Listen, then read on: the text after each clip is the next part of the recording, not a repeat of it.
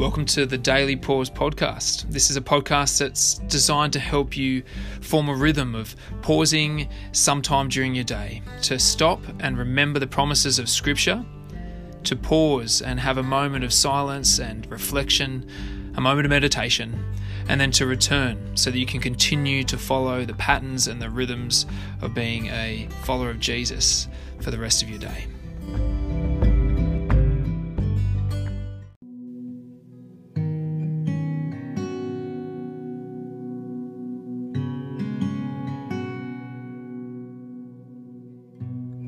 Welcome to the Daily Pause.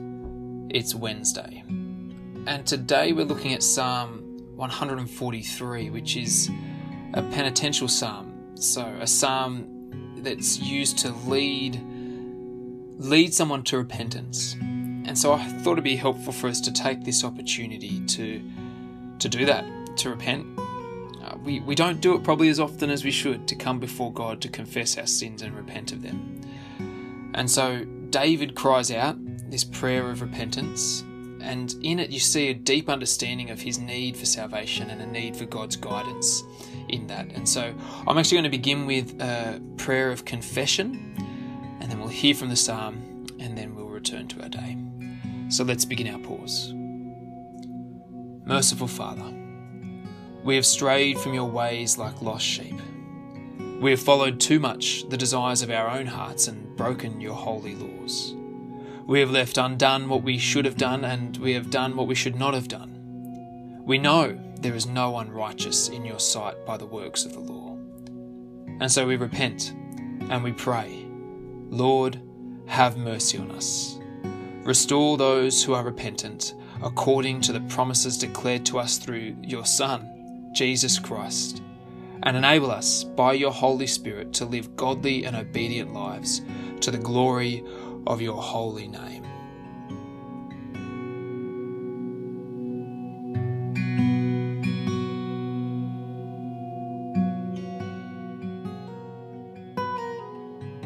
Lord, hear my prayer. Listen to my cry for mercy. In your faithfulness and righteousness, come to my relief. Do not bring your servant into judgment, for no one living is righteous before you. The enemy pursues me. He crushes me to the ground. He makes me dwell in the darkness like those long dead. So my spirit grows faint within me. My heart within me is dismayed. I remember the days of long ago. I meditate on all your works and consider what your hands have done. I spread out my hands to you. I thirst for you like a parched land. Answer me quickly, Lord. My spirit fails. Do not hide your face from me, or I will be like those who go down to the pit. Let the morning bring me word of your unfailing love, for I have put my trust in you. Show me the way I should go, for to you I entrust my life. Rescue me from my enemies, Lord, for I hide myself in you. Teach me to do your will, for you are my God. May your good spirit lead me on level ground. For your name's sake, Lord, preserve my life in your righteousness. Bring me out of trouble. In your unfailing love, silence my enemies. Destroy all my foes. For I am your servant.